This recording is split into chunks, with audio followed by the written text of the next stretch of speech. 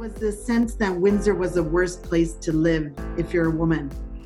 I want us to change the narrative to say Essex is the best place if you're a woman to live, to start a business, to grow a business, and to be a leader. Women are 67% less likely to self-promote than men. Empower women entrepreneurs. Women owned 34% of businesses in Windsor, Essex. Women have to be part of that process. They need to be part of that plan. Women were underrepresented in every single area. We can ensure that we can continue to move the dial. Found that they had imposter syndrome. In terms of Rise Windsor Essex, is increasing the number of women entrepreneurs. And that addresses the needs of women entrepreneurs at this time. Are designed to really celebrate women. Welcome to Made It Happen podcast. I'm your host, Sarah Hafling. Made It Happen is a podcast series highlighting young female founders who took a chance and launched their own business. I've officially teamed up with Rise Windsor Essex to bring you stories of Windsor Essex's very own female entrepreneurs. We're here to celebrate women in the area who have made it happen.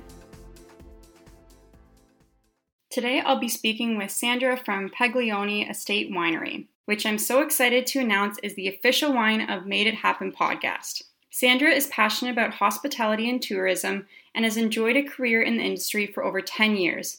But despite having vineyards on a vision board in her early 20s, she never would have dreamed that she would be at the helm of a winery one day. In the last year, Paglioni Estate Winery has become a well-known destination in the region, growing sales by 300% and has just won its first 3 wine medals at the Great American International Wine Competition. Before we jump into today's episode, I want to talk about an upcoming Rise Windsor Essex virtual event.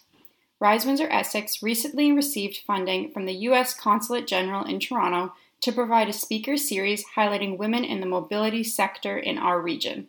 Make sure to follow Rise on social media to find out more about these events, including a virtual event happening next Thursday. So I just want to start us off by saying thank you so much for joining me here today, Sandra, and I'm so excited to hear about the creation of your business and how it's sort of come along.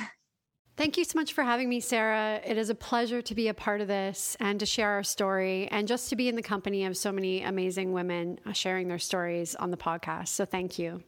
Yes, of course. Thank you. And so how about we start off with having you just tell us a little bit about yourself and your business? Yeah, so I actually grew up in Kingsville. I had my first career here in Windsor, actually, in automotive, funny enough, where I worked in account management after graduating with an international business degree. And during that time, I traveled a lot back and forth to Germany, and I really fell in love with the travel business.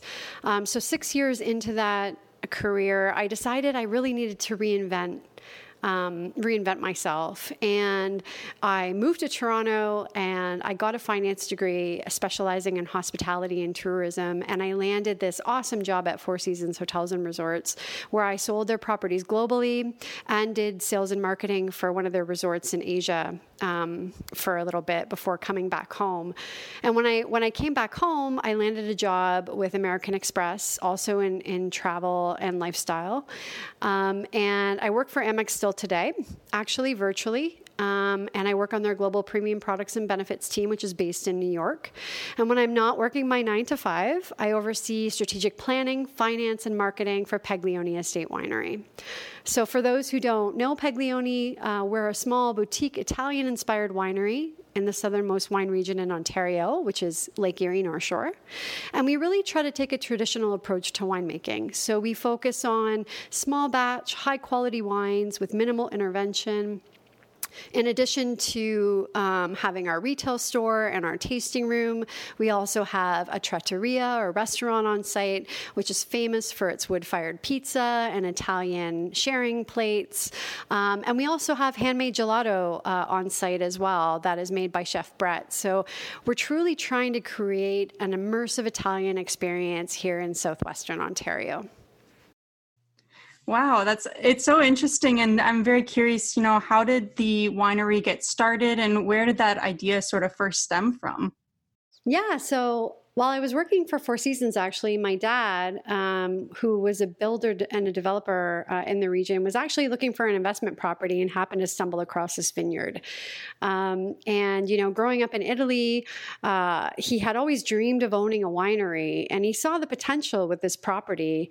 And being a builder, he loved Italian architecture. And so he decided to buy it. And he came home that night and he said to my stepmom, honey, I bought a grape farm. And she's like, you bought a what? And that's kind of how it all began. We kind of became instant farmers after that. I think it's interesting because we grew up with a wood-fired pizza oven in our backyard. And, we always had parties and music and dancing and family. And, so the value proposition for the winery really came to life out of how we lived our lives, with a rich Italian tradition and culture. And my parents were so keen to share that warm hospitality and that culture with the region. And I think they accomplished it. And I think we're carrying that on today. And, in the beginning, I helped with the business plan, and we fleshed out some of the concept. And I worked on the logo with a good friend who's a designer. And it all just came to life quite naturally. Wow. And so I know that you had sort of taken on the winery since then. And what was it sort of that really inspired you to take that on when you did have that opportunity? Yeah. So for me, I think it really was the cost of not doing it was actually higher. Opportunities don't come around like this very often. So my dad passed away from cancer in 2015, and my mom actually ran this business single-handedly as a sole woman kind of in charge, which is so daunting. And in 2018, she came to me and my sister and our partners, and she was ready to retire. And she presented this opportunity to us. And I'm pretty logical. So I took the time to really evaluate the business, because I knew that we would have to restructure it. I knew that we would have to grow it if we were going to make it work. And so I spent like around 8 months really pulling together a business plan. I mean, I had started the business plan before Dad even opened. So for me, it was like this, just revisiting what I had done and, redoing the numbers and thinking about like how to generate revenue and new revenue streams and just really making sure that we could make it work on paper. And that we planned for any risk and that it was something that we could do and make sure that it could be successful. I think for me, that was the key. I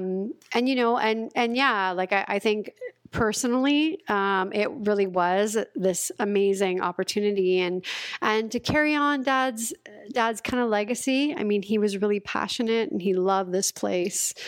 And it felt just like the right thing to do. And it's funny because when you start to move and take baby steps in a direction, it's amazing kind of how the universe just kind of like almost like just rejigs and puts things into place and makes life easy for you. And we found that as we kind of worked through and we kind of pulled together some of these details that we needed to make it work. So yeah, in the end, it was a well thought out decision. It took some time, but it became a no-brainer.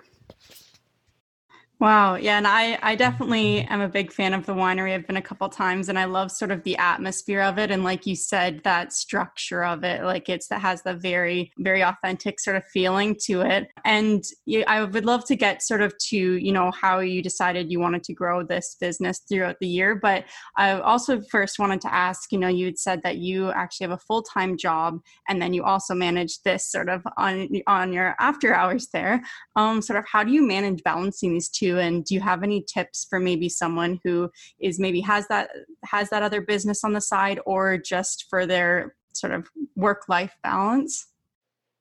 Yeah, I mean, I'll be honest, I'm still trying to figure it out, I think. So that's my top tip. Don't give up. trying to figure it out. I'm hyper organized, and I try really hard to spend my time on things that matter. So I focus a lot on like reprioritization and making sure that I avoid any kind of like quote unquote busy work.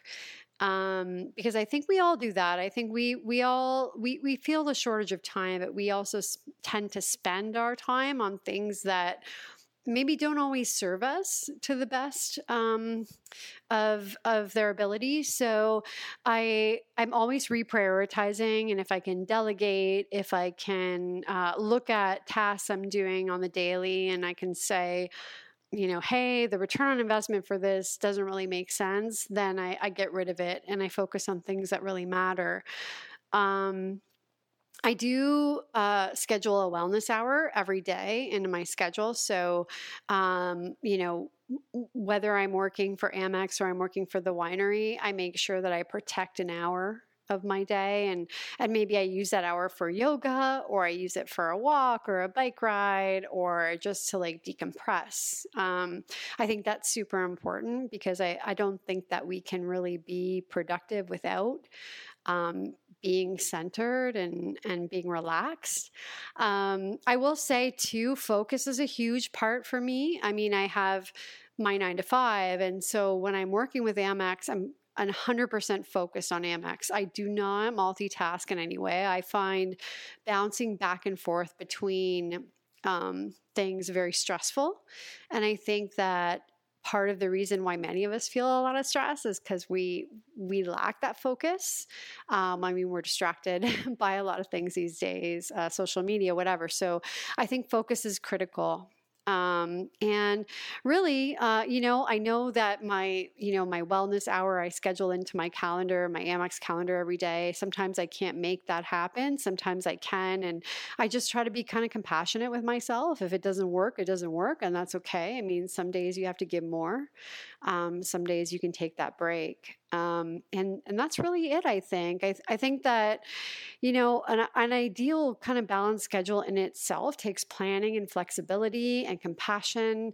And I guess lastly for me, and I learned this from a really amazing mentor, is that I always, at the end of my day, I think about the top 3 things I need to achieve the next day. So before I close up my workday with Amex, close up my workday with the winery, I think about, okay, tomorrow, what are the top 3 things I need to actually achieve and that are impactful, I guess, because we want to focus on the most impactful things. We all have a very long to-do list. So it's easy to get sidetracked. So I guess that's what I would say.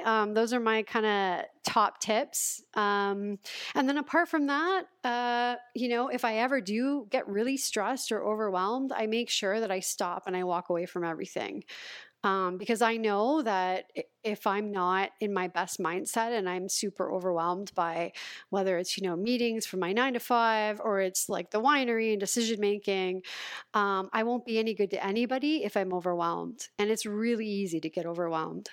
So I step away, I take a walk, I do downward dog, I do whatever, and I collect myself before I come back, especially before I come back and I make any big decisions. So I guess those are my top tips. Yeah, well, thank you. I think those are some really great tips, and, great things for especially entrepreneurs to remember is definitely, remembering that time for self-care and actually scheduling that in, as well as, taking that pause to get that sort of fresh perspective when you do go back in. So I think those are really great tips that, people can really take. And then also, with the winery, you had said that the property sort of came up and that's sort of where the business opportunities all started there. But is there something specific sort of to the area where it is located that really attracted your family to buying that property and opening the winery in that specific area? I think really a vineyard on the wine route doesn't become available every day. So I think when Dad saw it, he realized the opportunity, and the property is beautiful. We have kind of a little hill. We have 15 acres of protected forest in the back. And I think it was a no-brainer, being an immigrant to the area. my parents had always had businesses here.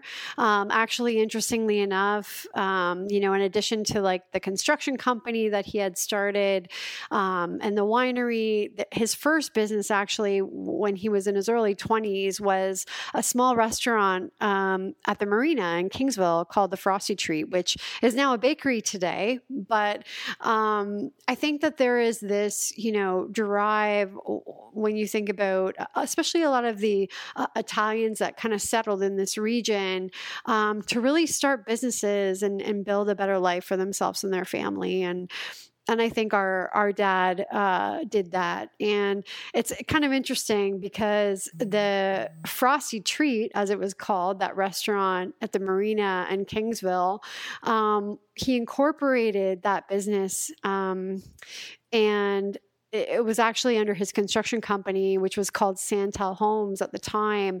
And it was incorporated when I was 2 years old. And funny enough, that same corporation today operates as Paglioni Estate Winery.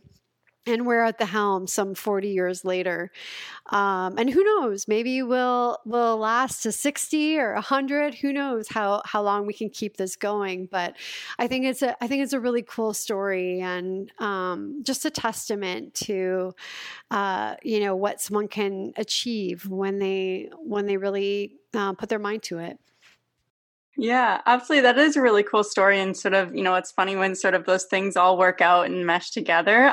So that's so interesting to hear. And, with the winery as well, you had said once you were planning to take it over, you really took a step back and looked at the business itself and, how can you make this grow sort of in the next year? And it has had massive growth in the past year. Is there something specific that you think really led to this growth or maybe a key factor that played that role?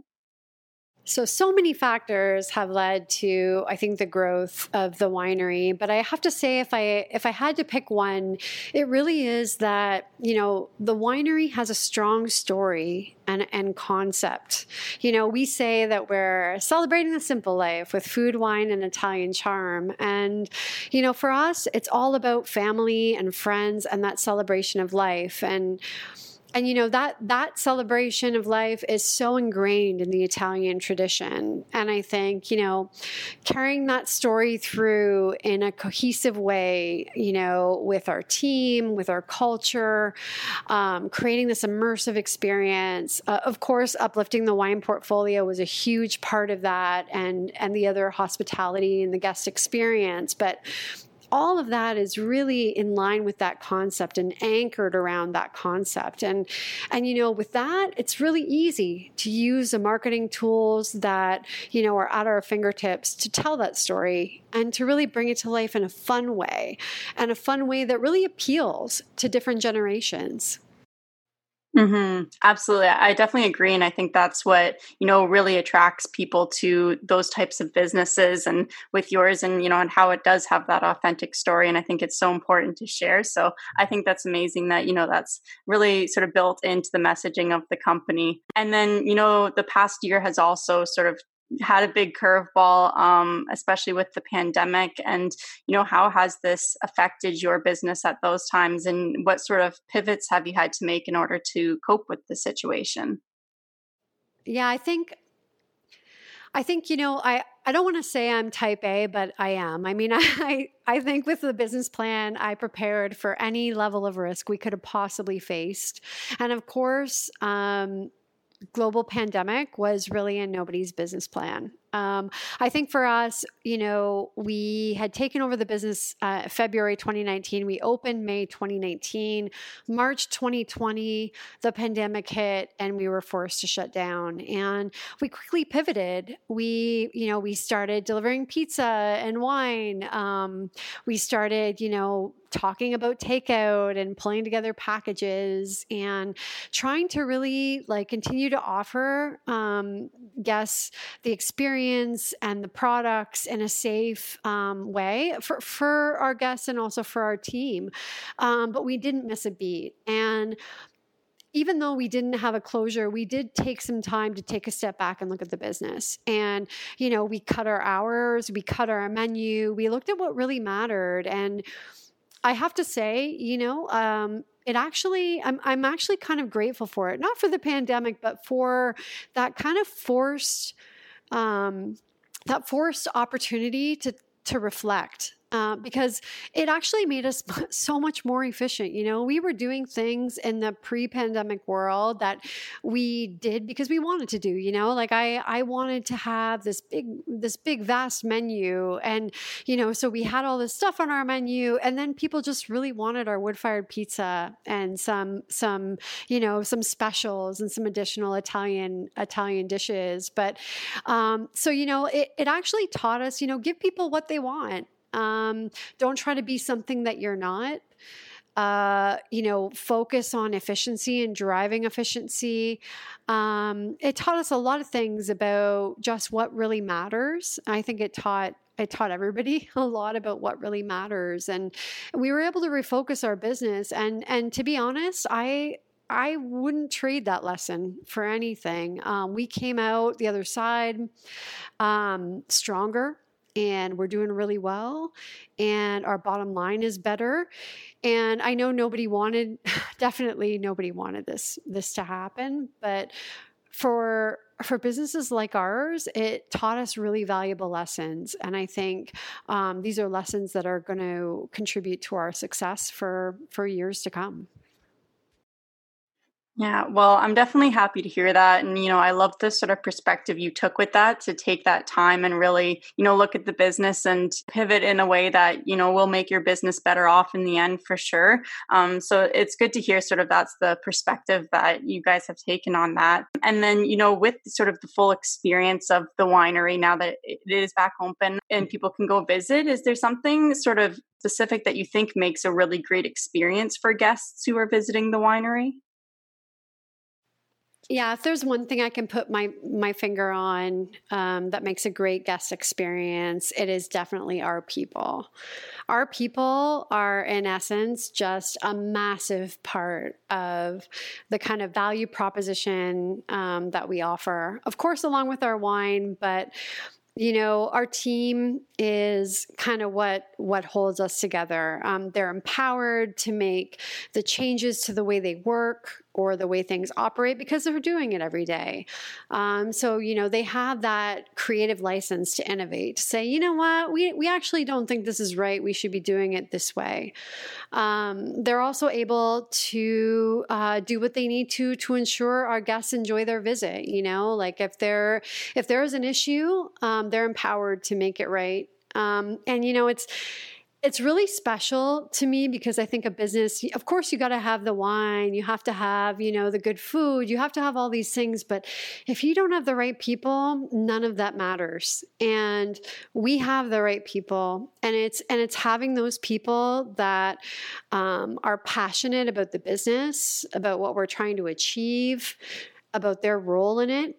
They feel respected, and whether that's, our winemaker, our chef, our kitchen team, our hosts, our servers, our dishwashers, whatever the case may be, if they know that they're respected and they're empowered, I think that's all that matters. And I think that comes through to the guest experience, and ever since I worked for Four Seasons, I always, I think about Mr. Sharp, the founder of that company, and they always talked about the golden rule, and it's always resonated with me, this golden rule, treat others how you want to be treated.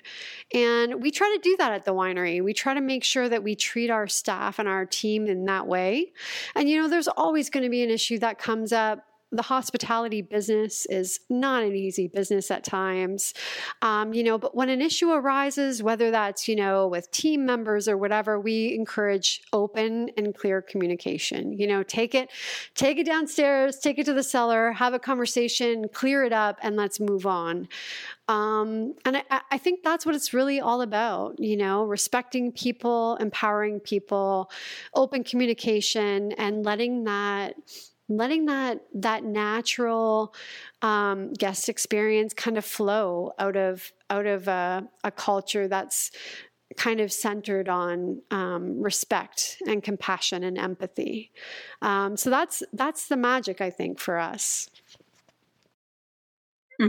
Absolutely. I definitely agree. And, as well, that the value that it adds to the company and the great experience that people do have there, because I know I've had it there myself. And then you'd also mentioned too there that, that's what's led to the success of the business. Is there sort of one big success moment that stands out to you looking back at the journey of the business that you'd like to share? I have to say, when I think about our one big success, it has to be winning our first wine medals. It's so funny because our parents, when they had the business, they never went for Vintners Quality Alliance or VQA.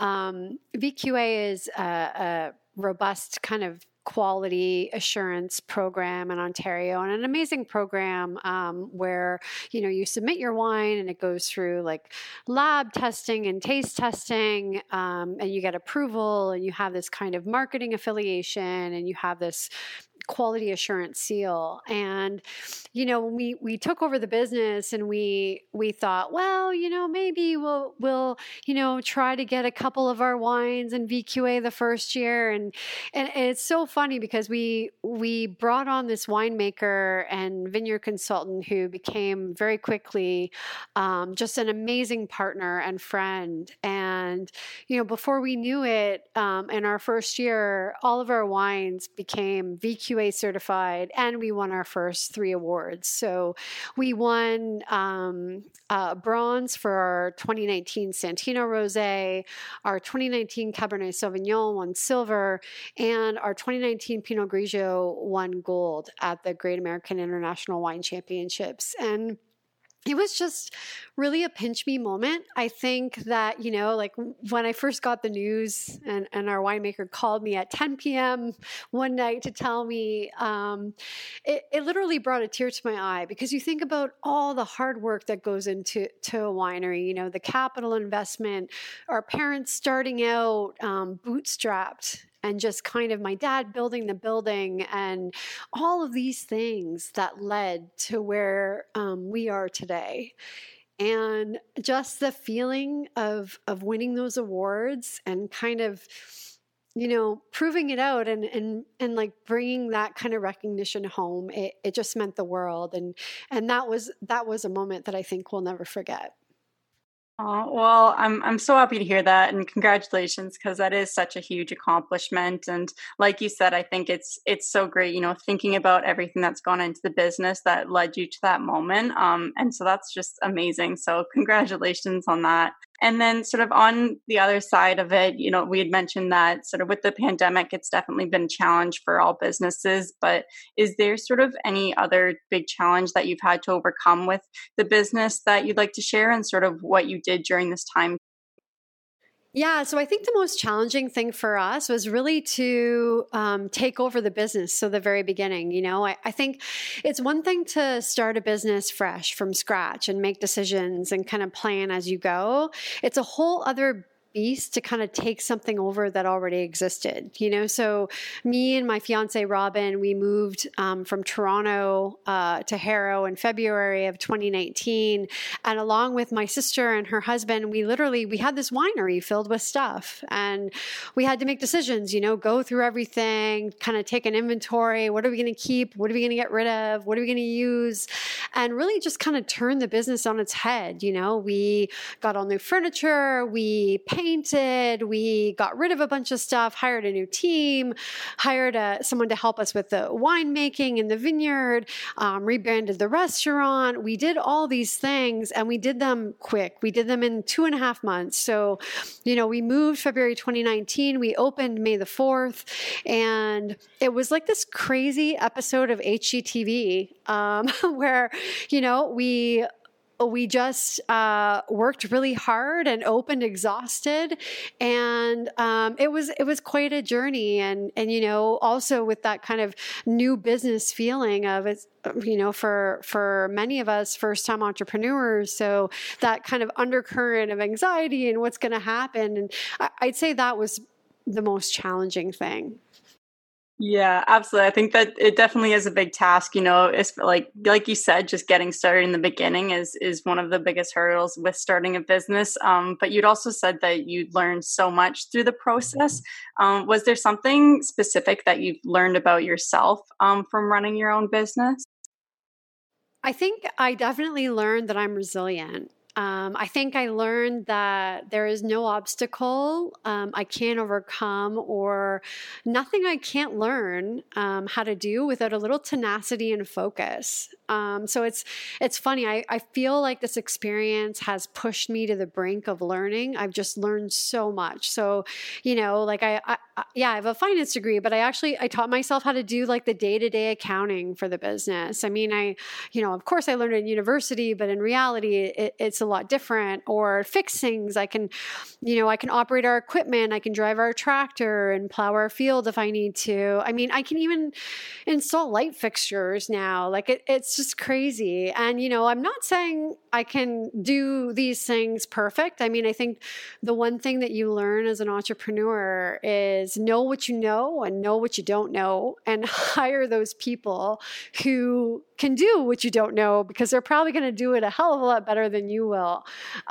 So, for sure, I learned that. But I have to say, like, I think I might not be amazing at everything, but, like this business is, it's a multitude of businesses all in one. You're a farmer, you're a retailer, you're a manufacturer of wine, you are a restaurateur, like you're all of these things. And sometimes you got to jump in and do something, whether it's the dishes because your dishwasher can't make it, or, it's getting on the tractor and cutting the grass that day because you're, the person who manages your yard can't make it. I mean, I think it's really that. And I think we all have that magic in us, that, it's like that old adage, if you believe you can do it, you can do it. And I think we all have that in us with the right focus and the right determination. I think we would all be amazed at what we can accomplish. And I think that's been one of the great learnings from running this business. Yeah, absolutely. And I definitely agree. And I think, a lot of entrepreneurs can definitely relate to that with wearing the multiple hats in a business every day. And so, like you said, I think it's, at least, trying to figure out the stuff that you don't know and, learning as you go along. And I think you gave some really great pieces of advice there. But is there also just one piece of key advice maybe you would give to someone who might be thinking of starting a business, or maybe something that you wish you had known when you had started out?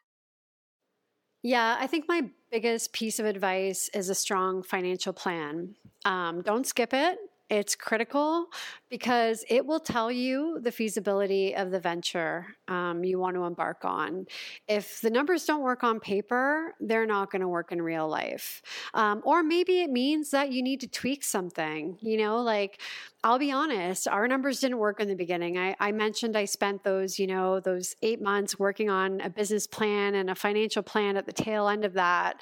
And I'll be honest, I couldn't get those numbers to work. And a good friend of mine who is an accountant, he looked at my plan in detail and he was like, Sandra, the problem here is you're really not maximizing your asset. You have these fixed costs that are there. They're not going to go anywhere. And you need to go back and you need to look at ways to generate revenue in more creative ways, channels, whatever the case may be, offset the seasonality of the business, because wineries are seasonal in this part of the world, So it was really critical. And I'd say, like when I went back and we looked at ways to drive additional revenue, whether that was like building an indoor pizza oven, looking at different channels of distribution and opportunities, I was finally able to make it make sense on paper. And that was the point where I knew that the business was feasible. And so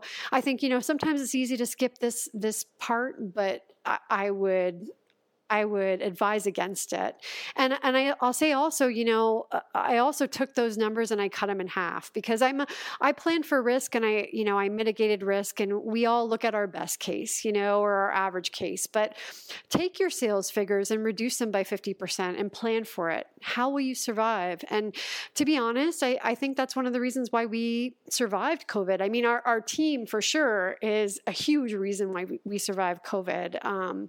The power of the people in this place that work with us. But I'll say another aspect is definitely the fact that I took those figures and I reduced them by 50%, because I planned for, okay, how am I going to fund the business if my sales are cut in half? Like, get your operating line in place, make sure that you can figure out how to manage your working capital if something goes sour like that, and how will you get through that? How you get through that low point. And I think that served us well. So I would say consider that, and do it for your personal finances as well, because you're not only starting a business and you have to manage the finances of that business, but you have to manage the personal financial impact of owning that business, whether you still keep your job or you don't. So it's good to look at it in both cases, both personally and professionally. Mm-hmm. Absolutely. I think that's a really great piece of advice, and something that, a lot of people might not think about when starting out, and sort of the importance of that. So I think it's really important that, they do focus on that. And like you said, that's what saved you during the pandemic, which was something that no one was planning for. So being prepared for anything that comes, I think, is so important. And then, is there any sort of future plans for your business that might be coming up you'd like to share? Yeah, so we'll be releasing a new website actually in December, which will feature e-commerce. The current website is a little outdated, so it'll be nice to modernize that. We're also adding to the retail section in the winery, so we'll be offering bespoke Italian gifts in addition to some unique Italian culinary products. And then also super excited to announce the release of our 2019 Josephine Sparkling, which is an extra dry sparkling with notes of mango and peach and green apple, which we've named actually after my aunt, my dad's sister, Josephine. So those are all the exciting immediate plans for the winery. Awesome. Well, I'm definitely excited to see all that's to come, and I'm sure the listeners are as well. And where can people go to find your business online, and to find out about these future plans coming up? Yeah, so you can check us out at PaglioniEstateWinery.com. Look out for that new website, of course. You can always call us. We love to chat, or email us at info@PaglioniEstateWinery.com. And then we're also on social. So we love Instagram at Paglioni Estate Winery, or you can follow us on Facebook. I will say my fiance and our general manager, Robin, is our man behind the photos on Insta. So make sure you check that out, and follow along on our journey. Thanks so much. Thanks for listening to Made It Happen podcast, the podcast highlighting female entrepreneurs. Make sure you subscribe to the channel, leave a review, and I'll see you next week.